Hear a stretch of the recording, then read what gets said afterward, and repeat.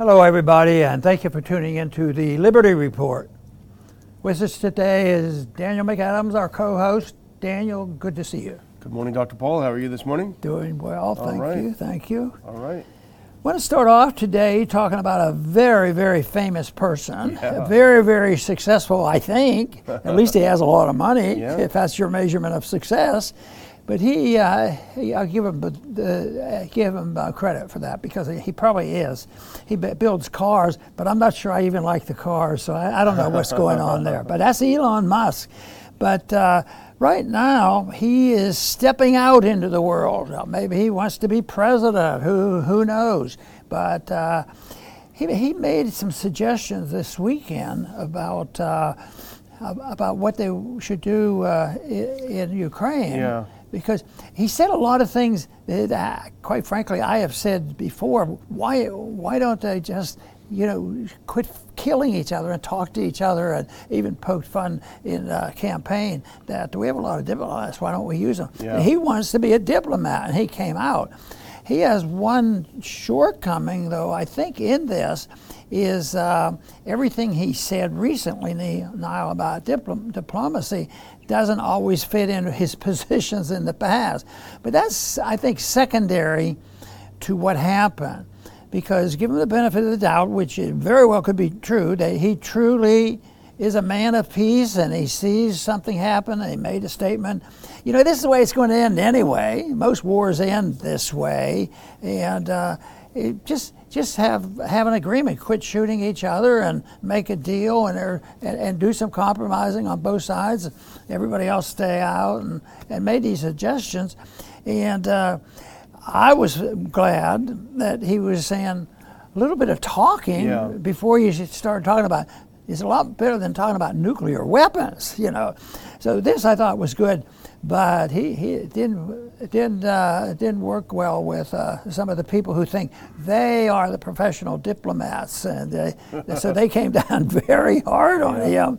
And but he didn't back away. He still believes, and he talked about how many people have to die. And I remember when they were working up to the war in Ukraine or in Iraq, we had somebody visiting on the screen. I can't remember his name, but he was very important about getting us into this war. And he was gung-ho. And the question I asked him is, how many Americans have to be killed before you'll change your tune? Because we were just still talking about Vietnam, know. And of course he wouldn't answer that, but that's in a way what Musk is doing. Americans are going to die, others are going to die, and it's going to end in a mess. How many have to die before you change? It's too bad that guy that I was interviewing didn't answer the question or move in that direction. And the same way with whether it's Iraq or Syria or Afghanistan, how many people have to die before that? So that's an important question that he asked, but all he got was flack. Yeah. I think that was Richard Pearl. That's it. Right. Yeah. I remember that he testified on video. Yeah. He was so arrogant, he refused to even lower himself to address you. Yeah, that's the same neocons are in charge now. Well, let's take a look, as this was a firestorm, and it happened last night when Elon Musk, who's a gadfly, no question about it, put out a seemingly innocent tweet. He said, Ukraine-Russia peace, and there are several components. 1, redo the elections of annexed regions under UN supervision. Russia leaves if that's the will of the people. 2, Crimea formally part of Russia, as it has been since 1783, until Khrushchev's mistake. 3, water supply to Crimea assured. 4, Ukraine remains neutral. And then he clarified this tweet, if we can do the next one, by simply pointing out, this is highly likely to be the outcome in the end. It's just a question of how many die before then, as you said, Dr. Paul. And then he said, it's also worth noting that a possible, albeit unlikely, outcome from this conflict is nuclear war. To this proposal, the Ukrainian ambassador to Germany replied, put this next one on if you can, please, and I blanked out part of this word because this is a family program. But this is an ambassador. Put up that next one if you can, please. This is an ambassador, Ukrainian ambassador to Germany.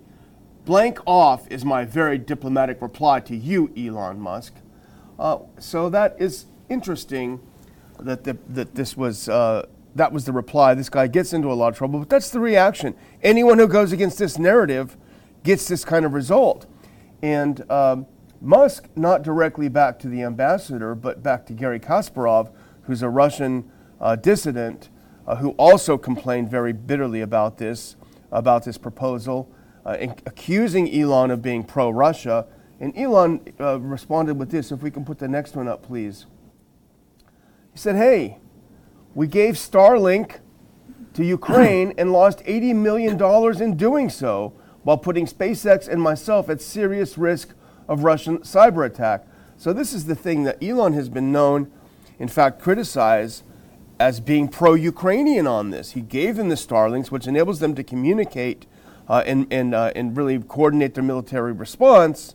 That's pretty important. But he gets no credit for giving them all this equipment and technology, because simply suggesting a starting point where peace negotiations can begin is enough to have diplomats from Ukraine telling him to blank off. You know, during the debates when this subject came up and I had a suggestion, I had a response too. There were a few boos in the audience. From an audience I didn't expect it from. You know, it was a Christian audience, and just a suggestion of peace would stir them up. There's nothing wrong with disagreeing with me and pointing out why they think I'm wrong on it, but to be so annoyed, I sort of wonder why that stirs them up. It must be a little bit of guilt involved, because basically somebody that's doing a proposal, in a way, on this proposal, he's trying to prevent needless deaths and moving on toward nuclear war, and then he gets all this grief. But when you think about the people who are the noisiest, they're the ones who are saying the most about it. But and this has not been well received. That whole mess there, it's not even well received by the Russian soldiers. They're not anxious to continue with this. They might say, let's have diplomacy. And I often wondered about that in the debates about why should this be so unpopular, and then be accused of, you don't care about the troops, But the whole thing is the troops care about themselves, and maybe not having diplomacy is not very healthy for our troops. And that's exactly what he's pointing out here. This is not a healthy thing not to talk about it. And if Khrushchev and Kennedy could talk, I would think anybody could talk. Yeah. Well, breaking down the proposal that Elon Musk had, and Jordan Schachtel does a great job. He just has a new piece on his Substack. The three most important ones, and he goes into some detail. First of all, the Crimean issue. Crimea is extremely unlikely to go back to Ukraine. They did have a vote. Even U.S. government polls showed, U.S. Agency for Global Media, they showed that the pro-Russia side in Crimea was overwhelming. It was 97% voted in favor of returning. That is a moot point. Ukraine is not going to get Crimea back, so that's off the table. The second point, which is to redo the referendum with the UN involved. Now, Jordan makes the point that this will irritate both sides. This isn't a gimme to Russia, because Russia believes they already had a decent referendum. Why should we have another one? The people have spoken. They want to join. Why would we redo it? So that's not really something that would automatically benefit Russia. It would just bring in the UN, and you and I, of course, believe that gives it less legitimacy, partially because these groups are so infiltrated with U.S. intelligence. But the other contentious one, is proposing that Ukraine remain neutral, not join a Russian military bloc or a NATO military bloc, which is already going to happen anyway. It's not going to join the Russian bloc, Ukraine is not, and it's not going to get into NATO. Right when they were signing the accession of those 4 provinces into Russia, Zelensky wrote his own little memorandum saying, we want to have an application to get in NATO right away, please. And both Stoltenberg, the NATO chief, and Sullivan, the U.S. National Security Advisor, said, no, we're not going to do that. So it's not going to happen. So when you really break this down to its components, there's nothing that far out of what's inevitable, as he said himself. But the response in the thousands says a lot about anyone who dares break any part of the narrative. Yes, and this idea of the United Nations, part of the reasons, or a major reason why the mess is there, is because of those people fighting for global control, globalism, and we're doing pretty well in that ever since World War II, but we're running into some problems. And, NATO is not exactly completely separate from the United Nations. It's a globalist approach. So that's why I can't get excited, even though I'm always looking for an opening for some negotiations. And maybe that would be slightly better than something else, because we've sort of supported treaties once they've been established to not get rid of them for the sake, for various reasons. But if the real problem is too much globalism, it's hard for me to believe that all of a sudden the United Nations are going to gain great wisdom. And already both sides were, I think you mentioned that both sides disagreed with that. Yeah, they neither one. So unless they have the control of it. So unfortunately, his fatalism about this is, it's going to end up that way. He's suggesting, why don't you do it just now and not wait to kill all these people? Well, the interesting thing is, after this brouhaha came, Zelensky himself, the president of Ukraine, who one would think is a little bit busy managing a war, he got onto Twitter and he had his own response. And we can put this up. He put up a poll. This is absurd. Vladimir Zelensky put up a poll. Which Elon Musk do you like more? The one who supports Ukraine or one who supports Russia? To which Musk replied, very truthfully, if we can put this next one up, he said, I still very much support Ukraine, but I'm convinced that massive escalation of the war will cause great harm to Ukraine and possibly the world.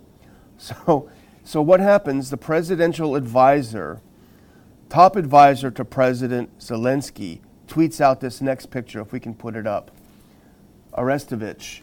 He said, we work promptly. They did a Photoshop and grafted Elon Musk's head onto a former captured political leader in Ukraine who the Ukrainians arrested and tortured. So this is literally a threat to Musk. It said, we work promptly, meaning obviously that you're going to be arrested by Ukraine for daring to say that. And I think a lot of people have tweeted, this may be a wake-up call to idealists like Musk who believe that they're on the side, the good side here.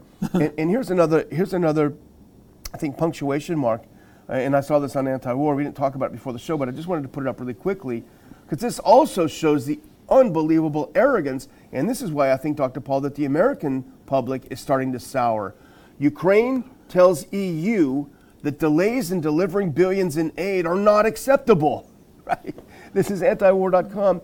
Ukraine told the European Union on Monday that the EU needs to increase the pace at which it provides billions of euros in promised aid.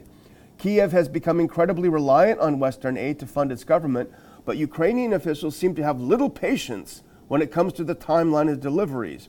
A Ukrainian official told Politico that delays were, quote, not acceptable. It still bothers me a whole lot, because there's so much politicking going on and propagandizing. There's nationalism goes on, and patriotism enters into it.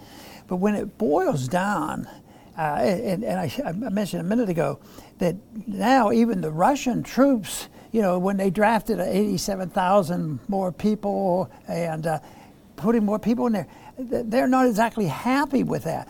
And even though, you hear from Zelensky representing the people, I just think there's a lot of people who if they weren't so frightened about it all, could speak out, because they have to agree with a lot of what he said, and that their lives are at risk. And I don't know whether they really see that there's a propaganda war going on. A little victory here, but big announcements here.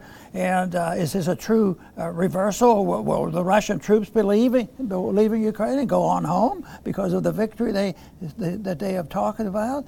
I just think that it's a shame that they get the upper hand on the propaganda. And if peace broke out, I know there'd be some unhappy people.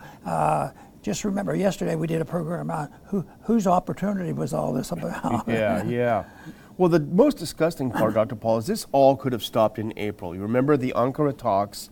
They were going to get the Ukrainian side and the Russian side together. They were going to make a deal. It probably was going to result in more autonomy or even independence for the Donbass region, but it would have ended the war right there. And the Ukrainian side, according to reports, were ready to talk about this. And what happens? Boris Johnson flies in and tells Zelensky, if you dare even talk about a deal, we're going to cut off every penny of your aid. So that's how we got down this road. So at every step, the U.S. and its little poodle, the U.K., have wanted to escalate because the real goal of this whole operation is regime change for Russia. We've known it for years and years, back before 2014. They can't let go of this idea, even if they kill the last Ukrainian. So, well, let's move on because we want to just quickly talk about this interesting point. This is former Pentagon advisor says U.S. likely attacked Nord Stream pipelines to isolate Germany. And we're talking about Colonel Doug Macgregor, who just spoke at our RPI conference in Washington, D.C. He was a senior advisor to the acting Secretary of Defense under Trump in Trump's last few days. And he's been very vocal about this. He obviously has a lot of military experience. And here's what he says. You have to look at who are the state actors that have the capability to do this. And that means the UK's Royal Navy and the United States Navy. I think that's pretty clear. So he makes a strong point that Russia wouldn't have done it because they rely on these pipelines for a huge part of their GDP. So the idea that they would blow them up makes no sense. And it's just a very, very strong, determined point. Somebody did this, and the fingers are pointing in one direction. Well, Doug also mentioned that one of the goals was to keep Germany in the fight, and not disassociating with them. And they had to hate somebody and get them back involved. But right now, it is a major event. The other day when this first broke, both you and I talked about, the great danger that exists.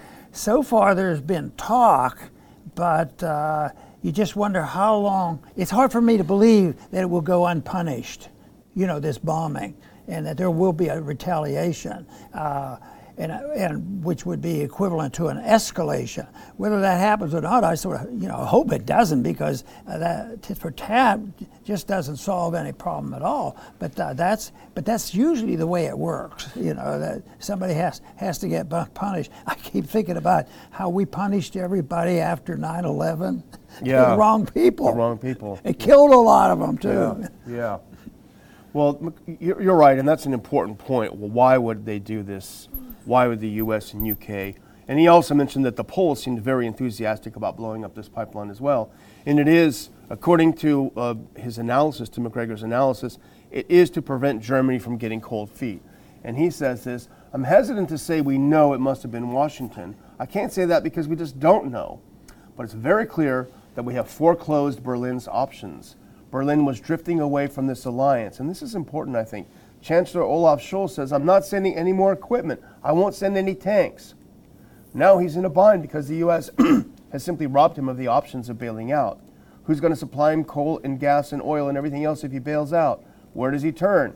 And remember, the Germans, who are facing terrible consequences at home, refuse to restart nuclear power plants. So there is an indication that the Germans were starting to talk with Russia a little bit about how let's find a way out of this, because they see what they're facing. And now there's no possibility. It's blown up. When Macgregor mentioned that the two countries that most likely are capable of doing it, or are capable of doing it, and most likely did it, and that's the U.S. and U.K. because of the technology that they have. And I got to thinking, what that reminds me of is 1953.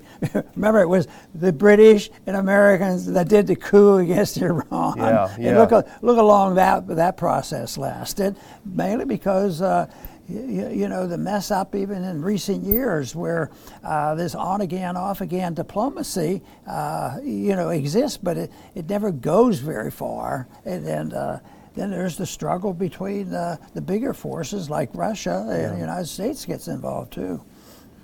Well, let's switch gears a little bit, Dr. Paul, to our last segment, and this is talking about racism, which is a bad thing, we agree. But this is the San Francisco Department of Public Health's tweet. As part of our efforts to make the monkeypox vaccine available to those who need it, the San Francisco Health Department will be partnering with the San Francisco Leather District, I don't know what that is, to give monkeypox vaccines to eligible attendees today. See about the eligibility details below. And if we go to that next one, these are the details, Dr. Paul. The only people who are eligible to get these vaccines, according to the San Francisco Department of Public Health, are Black, Latin, Indigenous, person of color, gay, bisexual, transgender, or current sex worker. All genders and orientations of those types are allowed. So the only people that can get these shots are people that fall into certain categories, including color of skin. Yeah, they don't mention white, but they didn't make the list, that sort of thing. And somebody was posing this question. Hypothetically, if a 70-year-old straight male white man with a pre-existing health condition were to show up at the South, the Market Clinic, according to the department, what would happen? He would be turned away. Wow.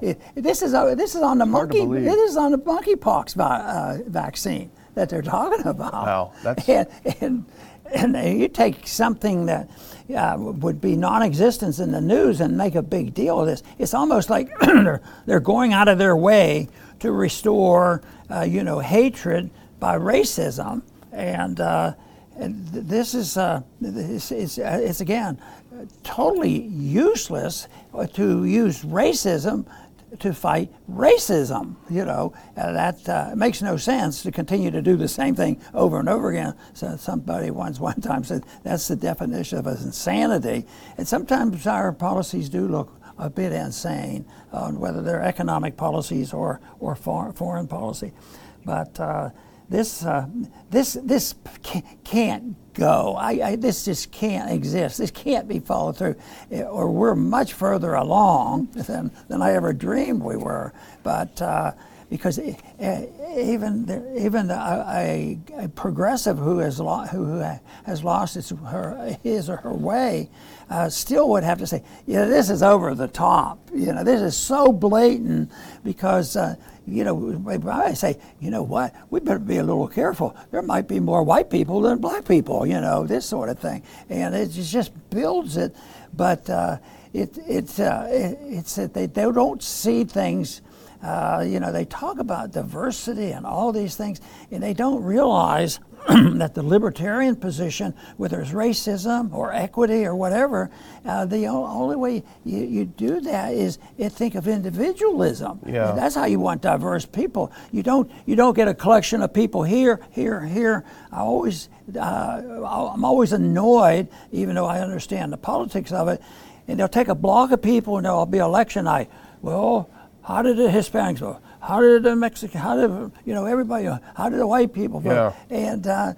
And really, this day, because there's more integration, just how do they know how they vote? Because it's a secret ballot, don't we? Should be, yeah. So it's a shame. Well, it's also the Kamala Harris, our illustrious vice president, got into trouble for suggesting that hurricane relief should be doled out according to equity. Those people that are in ethnic minorities should get it first, and she had to backtrack that. So I guess we're about done, Dr. Paul. If we close it out, I'm going to just again remind our viewers, because we've got a lot of people joining Ron Paul on Locals. So Locals is a counterpart to Rumble. It's the Rumble Club, we can put it that way, I guess. And we're going to start doing things like live Q&As with our Locals members and things like that. But we got to get a critical mass here, because we don't want to have questions and then be sitting there twiddling our thumbs. So join for free. We have some paid members, and those people will also get special benefits as well. So go join the Ron Paul community on Locals. And finally, again, get your tickets for the Ron Paul Institute's War on Speech Conference, Shut Up, Cancel Culture, and the War on Speech. Again, we have Del Bigtree. We have Jeff Dice from the Mises Institute. We have got just a great lineup. It's going to be a great time, so get those. It's just a little bit, almost about a month from today, so pretty exciting. Very good. I'm going to close up by making another comment about this episode in San Francisco, because the headline that I believe you read, it says no free health care for straight white people. And the word here is such a deceitful way of doing it. It's free, and so therefore you have to be equitable. Everybody has to get their fair share, but it also means that it's government. And most of these problems that you run into are government created because they make all the rules. About these special groups of people, and design, and government will allow them or not allow them. They get into too much management of the whole system. Schools are this way too. Schools, when you have a private school, you don't have problems like it. But when you have the government school, there is a need to try to, make sure that a minority isn't punished. But they end up making it worse, is what they do. They think that to compensate for it, you have to have a special right, instead of just saying if you're denied a right. They don't say, well, make sure they have their right to do what they want. But no, they come in and they want to mess around with the other side and say, well, we'll take a right away from you. But it's this whole idea that government bureaucrats and politicians and money and special interests can get involved in this, and there's really nothing fair about this whatsoever. So the answer is so easily found if people would decide that individualism is far superior to collectivism.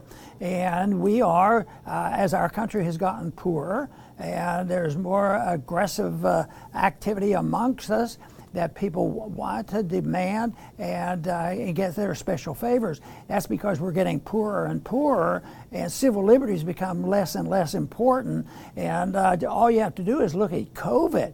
I mean, there people have ulterior motives. They did because that's what they like to do, is make sure there's chaos in the streets because they have a better idea how to organize society. So they do this, but it never solves the problem. I think you still have to. You don't have rights because you belong to a group, and you shouldn't lose rights because you belong to a group. Rights come to individuals, and it comes to us in a natural way. It doesn't come from our government, and the government is there to try to do their best in trying to make sure that one person's rights aren't abused by somebody else. But collectivism is the real evil of what goes on in our society, and that those are the seeds that are planted for whether it's fascism, corporatism, communism, all kinds of socialism. It's authoritarianism, and then that becomes very aggressive and very destructive to wealth, and usually leads to chaos. And I think that's what this country is leading into now, is a lot of problems because the wealth is dwindling, and each group is becoming more aggressive, demanding their fair share. But we have to do our best. The solution is not complex. We just need more liberty. We need to make the emphasis not on collectivism and who has the best lobbyists in Washington. We have to say that we want to grant liberty to the individual and put the responsibility on the individual and make the government very, very small. And that is the reason that we have a program called the Peace and Prosperity, because the only way you can grant peace and prosperity to the maximum number of people would be to have a free society. I want to thank everybody for tuning in today to the Liberty Report. Please come back soon.